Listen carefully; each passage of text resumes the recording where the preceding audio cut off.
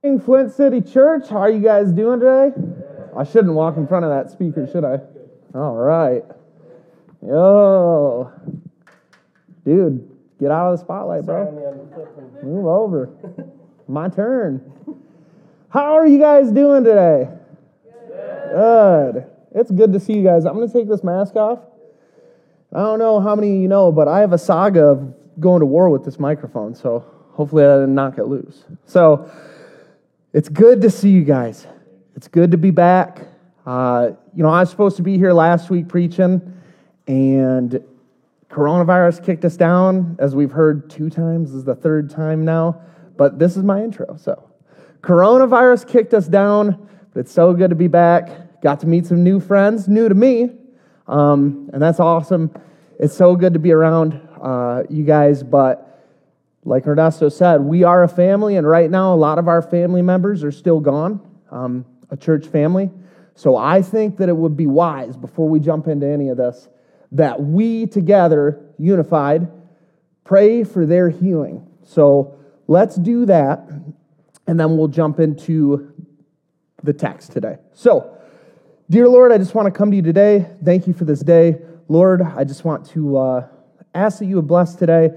Bless everyone in this room. Lord, thank you for their health. Lord, for the people who are sick, I just ask that you would heal them, bring them back to us so that we can hug and laugh and be together again. Lord, for the sermon today, I ask that you would just bless it. Open our hearts, open our ears. Bless the words coming out of my mouth. When I fail, Lord, I ask that you'd speak through me so that, I don't fail our people here. We love you so much, God. We thank you for all you do for us. In your name we pray, amen. I'm going to take this hat off. Reverence. So, we are in Matthew chapter 6 today, and we are in the 2nd week of our sermon series, The Lord's Prayer. Like I said, I was supposed to be here last week to preach this, because Ernesto 2 weeks ago did the first part, but we had to interrupt it, break our momentum, but that's all right. We're back now. We're going to be in Matthew chapter 6, and let's read starting in verse 9, and we will stop at the passage that we're going to. So, I had my little tab in there, then it wasn't. Jamie, did you do that? You sabotaged me? All right. So, in verse 9, Matthew chapter 6, it says, "Pray then like this, Our Father in heaven, hallowed be your name." That's all we're doing today. That's the part of the Lord's Prayer that we're doing today. Now, we're going to be all over chapter 6 today, so don't worry. There's more text to come. But in order to cover this portion, before I do that, I want to fill us back in, since we've had this week off. Last week, Pastor Ernesto covered the first part, and it was, Our Father who art in heaven. And Ernesto told us Jesus was being a little controversial by calling Yahweh his Father. Ernesto told us that Yahweh in the Jewish tradition was very removed from the Jewish people. They wanted to treat him so reverently, so respectfully, that they didn't think of him as close. They thought of him as far away. So Jesus is kind of being a little spicy here. He's being a little Thai curry. He's being a little controversial. He's assaulting Jewish tradition of the day. And he's saying, shouldn't treat Yahweh as so respected that he's far away. You should obviously respect him. But you should talk to God like he's your father. When Ernesto came to me, it was 2 weeks ago or 3 weeks ago, he goes, "Hey man, will you preach in 2 weeks?" I was like, I don't know. Like, what's it on? And he was like, "It's the second part of the Lord's Prayer. I'm doing the first part. Can you do hallowed be your name?" And I'm like, all right, maybe. I don't know. That's like a big topic, right? Holy is the name of God. I'm like, man, let me think about it. Our Father who art in heaven is kind of spicy, but hallowed be your name is like the most bland. Like, it's not bland, it's true, but like, that's not controversial. Like, Jewish people would be like, of course the name of God is holy. So at least I was like, all right, well, I know what I'm preaching on. I'm preaching on the holiness of God's name. Well, I'm going to give you guys a little peek behind the curtain. I'm going to show you how the sausage is made in terms of me writing a sermon. Just a little bit. So when I decide to do a sermon for you guys, I do a lot of prep. Like, I go home, I read the passage. I didn't just read hallowed be your name and be like, Like, I read the whole text. I read the whole chapter. Then I read commentaries. So, like, writings about the Bible, like people's opinions about it, so that I could be, like, informed. Well, one of the other things that I do, and this is kind of, I think, unique to me. I don't know if everyone does this. I talk to two of my buddies that I went to school with. I always run, these Bible passages by these guys because they're both smarter than me. So, especially in the New Testament, I ask Jonah and Theo every time. I'm like, what do you guys think about this passage? Because I want their opinions. And in the New Testament, the New Testament is written in Greek. I don't know Greek. Greek is Greek to me. So I know Hebrew, so like in the Old Testament, like I know that language, but sometimes the Greek can show us something that the English doesn't show us as clearly. You can read your English Bible and it's just as good, but sometimes knowing the original language is helpful. Like something that's real clear in the original language is not so clear all the time in English. And I run this past Jonah, and he goes, oh, dude, you should totally preach on that passage. He's a skater dude. He goes, that passage is gnarly. I go, gnarly? What, gnarly is cool to skater guys. I'm like, gnarly? What do you mean gnarly? He goes, dude, that passage is not a statement about the holiness of God's name. That passage is a command. I go, really? How did anyone know that was a command? I never knew that. I've been reading this passage wrong my whole life. I go, no way, dude. I go, you're full of it, man. He goes, I'm serious, dude. It's an imperative, a command. I go to my English text and I start reading it. Let's read it. It says, Our Father in heaven, hallowed be your name. And right next to name, do you guys see the little number 1? In your Bible, there's a number 1 usually, and it's called a footnote. And what a footnote is it's a little number, and it tells you to go down to the bottom, and it's comments about the text. And if you go down to the 1, it has an alternate translation. And it says, or let your name be kept holy. That's more of a command. That's more of the idea. But the reason why they don't have that translation, in my opinion, is the Lord's Prayer is a poem. Did you guys know that? Like, I was learning tons of stuff. The Lord's Prayer is a poem. And if you look at it, it's indented like a poem. It looks like a psalm. It looks different in our Bibles. And that's because it is poetry. So, let your name be kept holy doesn't sound as good as hallowed be your name. But when we read hallowed be your name as English speakers, we don't really hear that command that Jesus is doing. And guys, when I understood that, I went back and looked at chapter 6, and I realized that when you read the Lord's Prayer this way, it changes the entire meaning of chapter 6.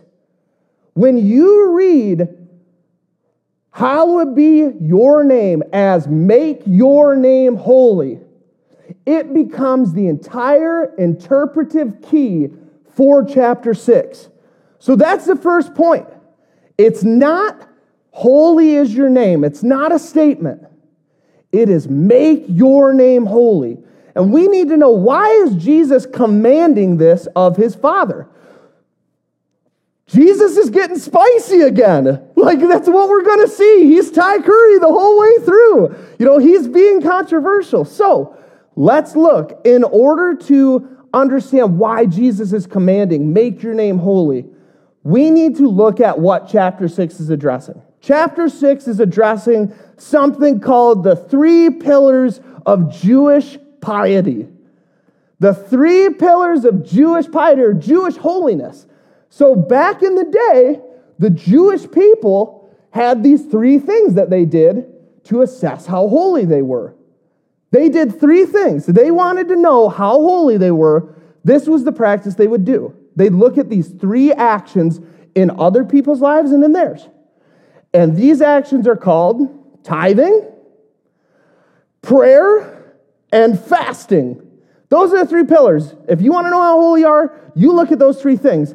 Jesus is addressing this idea. Let's see what he says about it. Starting in verse 2. First, he does tithing. So, he says, thus, when you give to the needy, sound no trumpet before you, as the hypocrites do in the synagogues and in the streets, that they may be praised by others. Truly I say to you, they have received their reward. But when you give to the needy, do not let your left hand know what your right hand is doing, so that your giving may be in secret, and your Father who sees in secret will reward you. So what does Jesus say about tithing?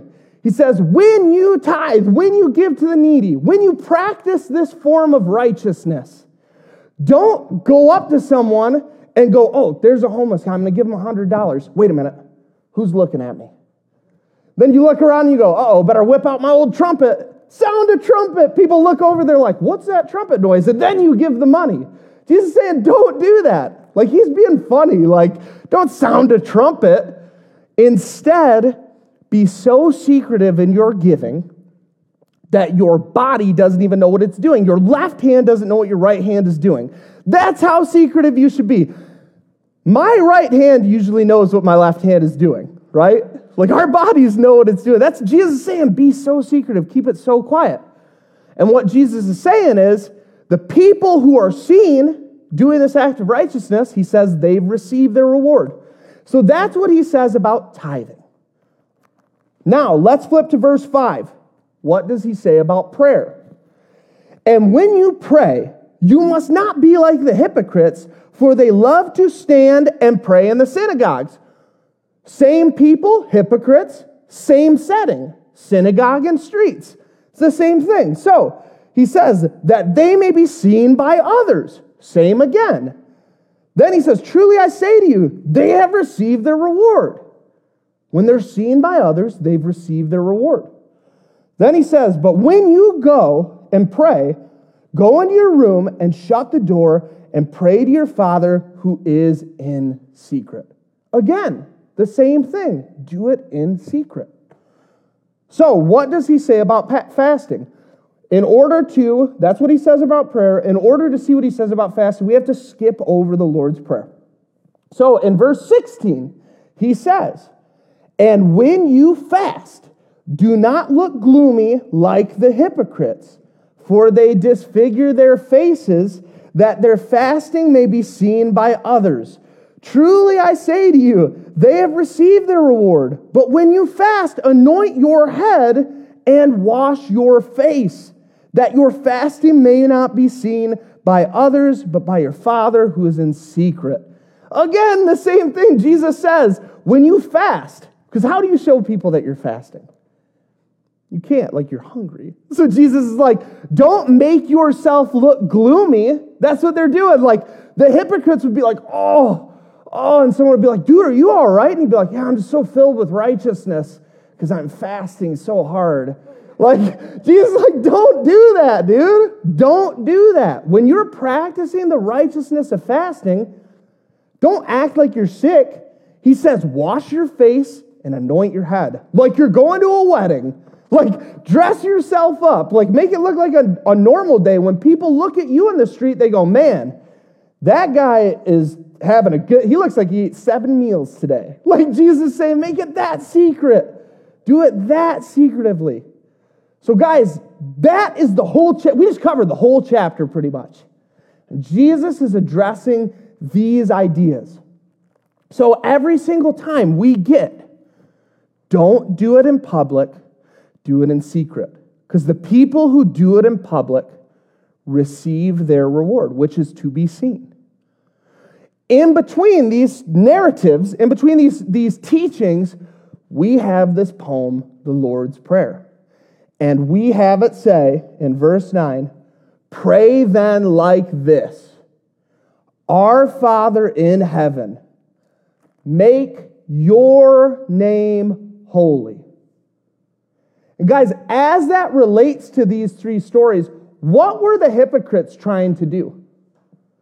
They were trying to exalt their name, right?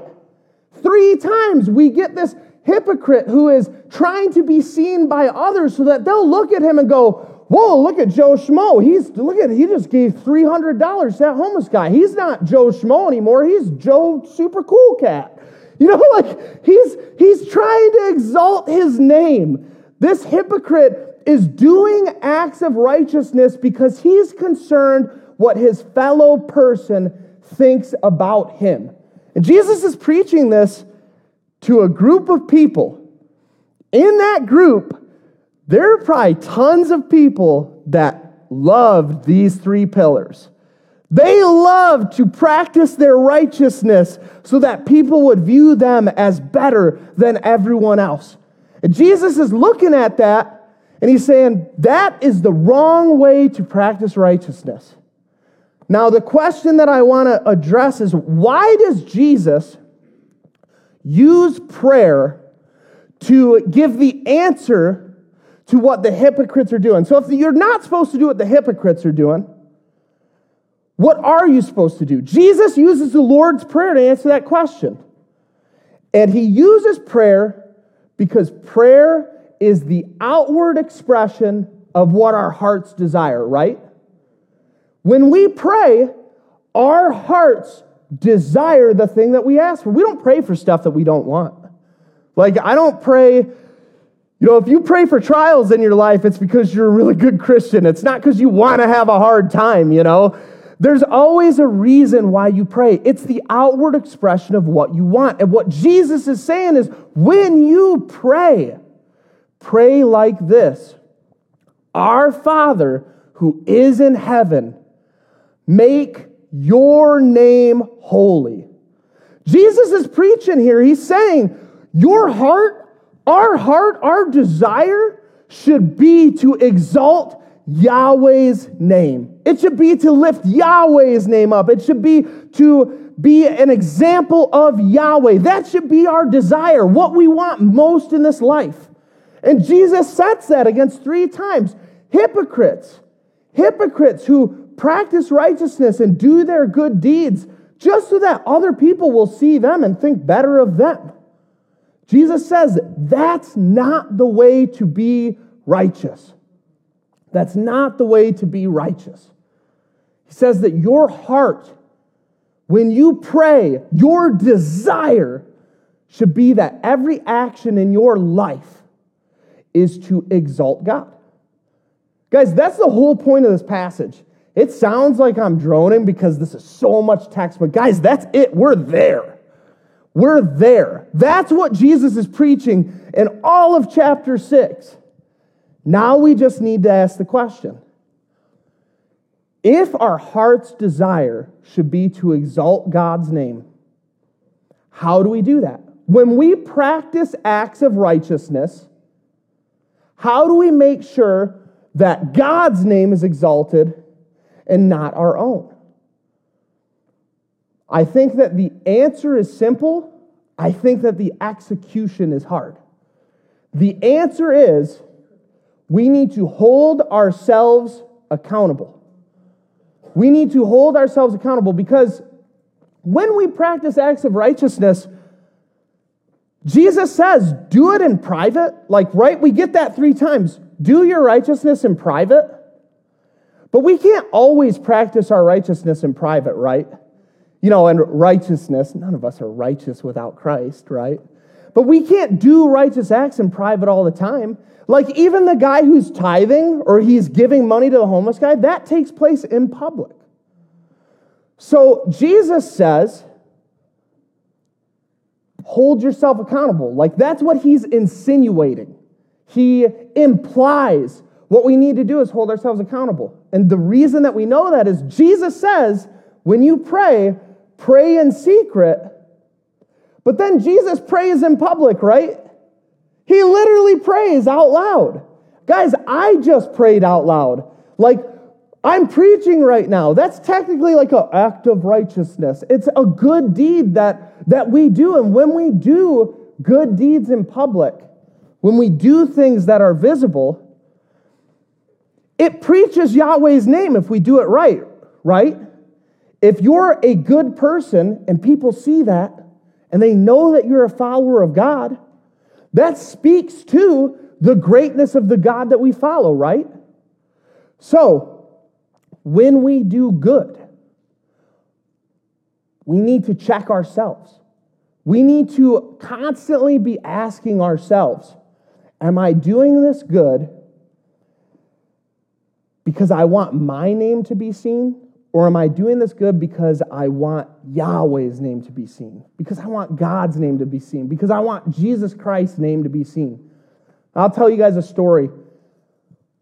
When I was 16 years old, the church that I was going to, we lost our kids person, like our kids pastor. He went to another church. And I was serving in kids ministry for a long time, like I think since I was like 12, serving in kids ministry. Well, at the time, we didn't have a kids person to step in and take over. So me and my friend Rachel kind of ran that program for like a year. And I was a 16-year-old with Rachel, who was a little bit older than me, kind of running the program together. And guys, serving in church is a good thing, right? But guys, the reason that I was serving in church, the reason I was in charge of the kids stuff was because I liked the status that it gave me in church. Like, which also that's hilarious, like kids pastor status. Like, that's like, whoa, how cool. But at the age of 16, like, that makes you feel important. Like, when adults come to you, they're like, oh, you're the guy who teaches our kids.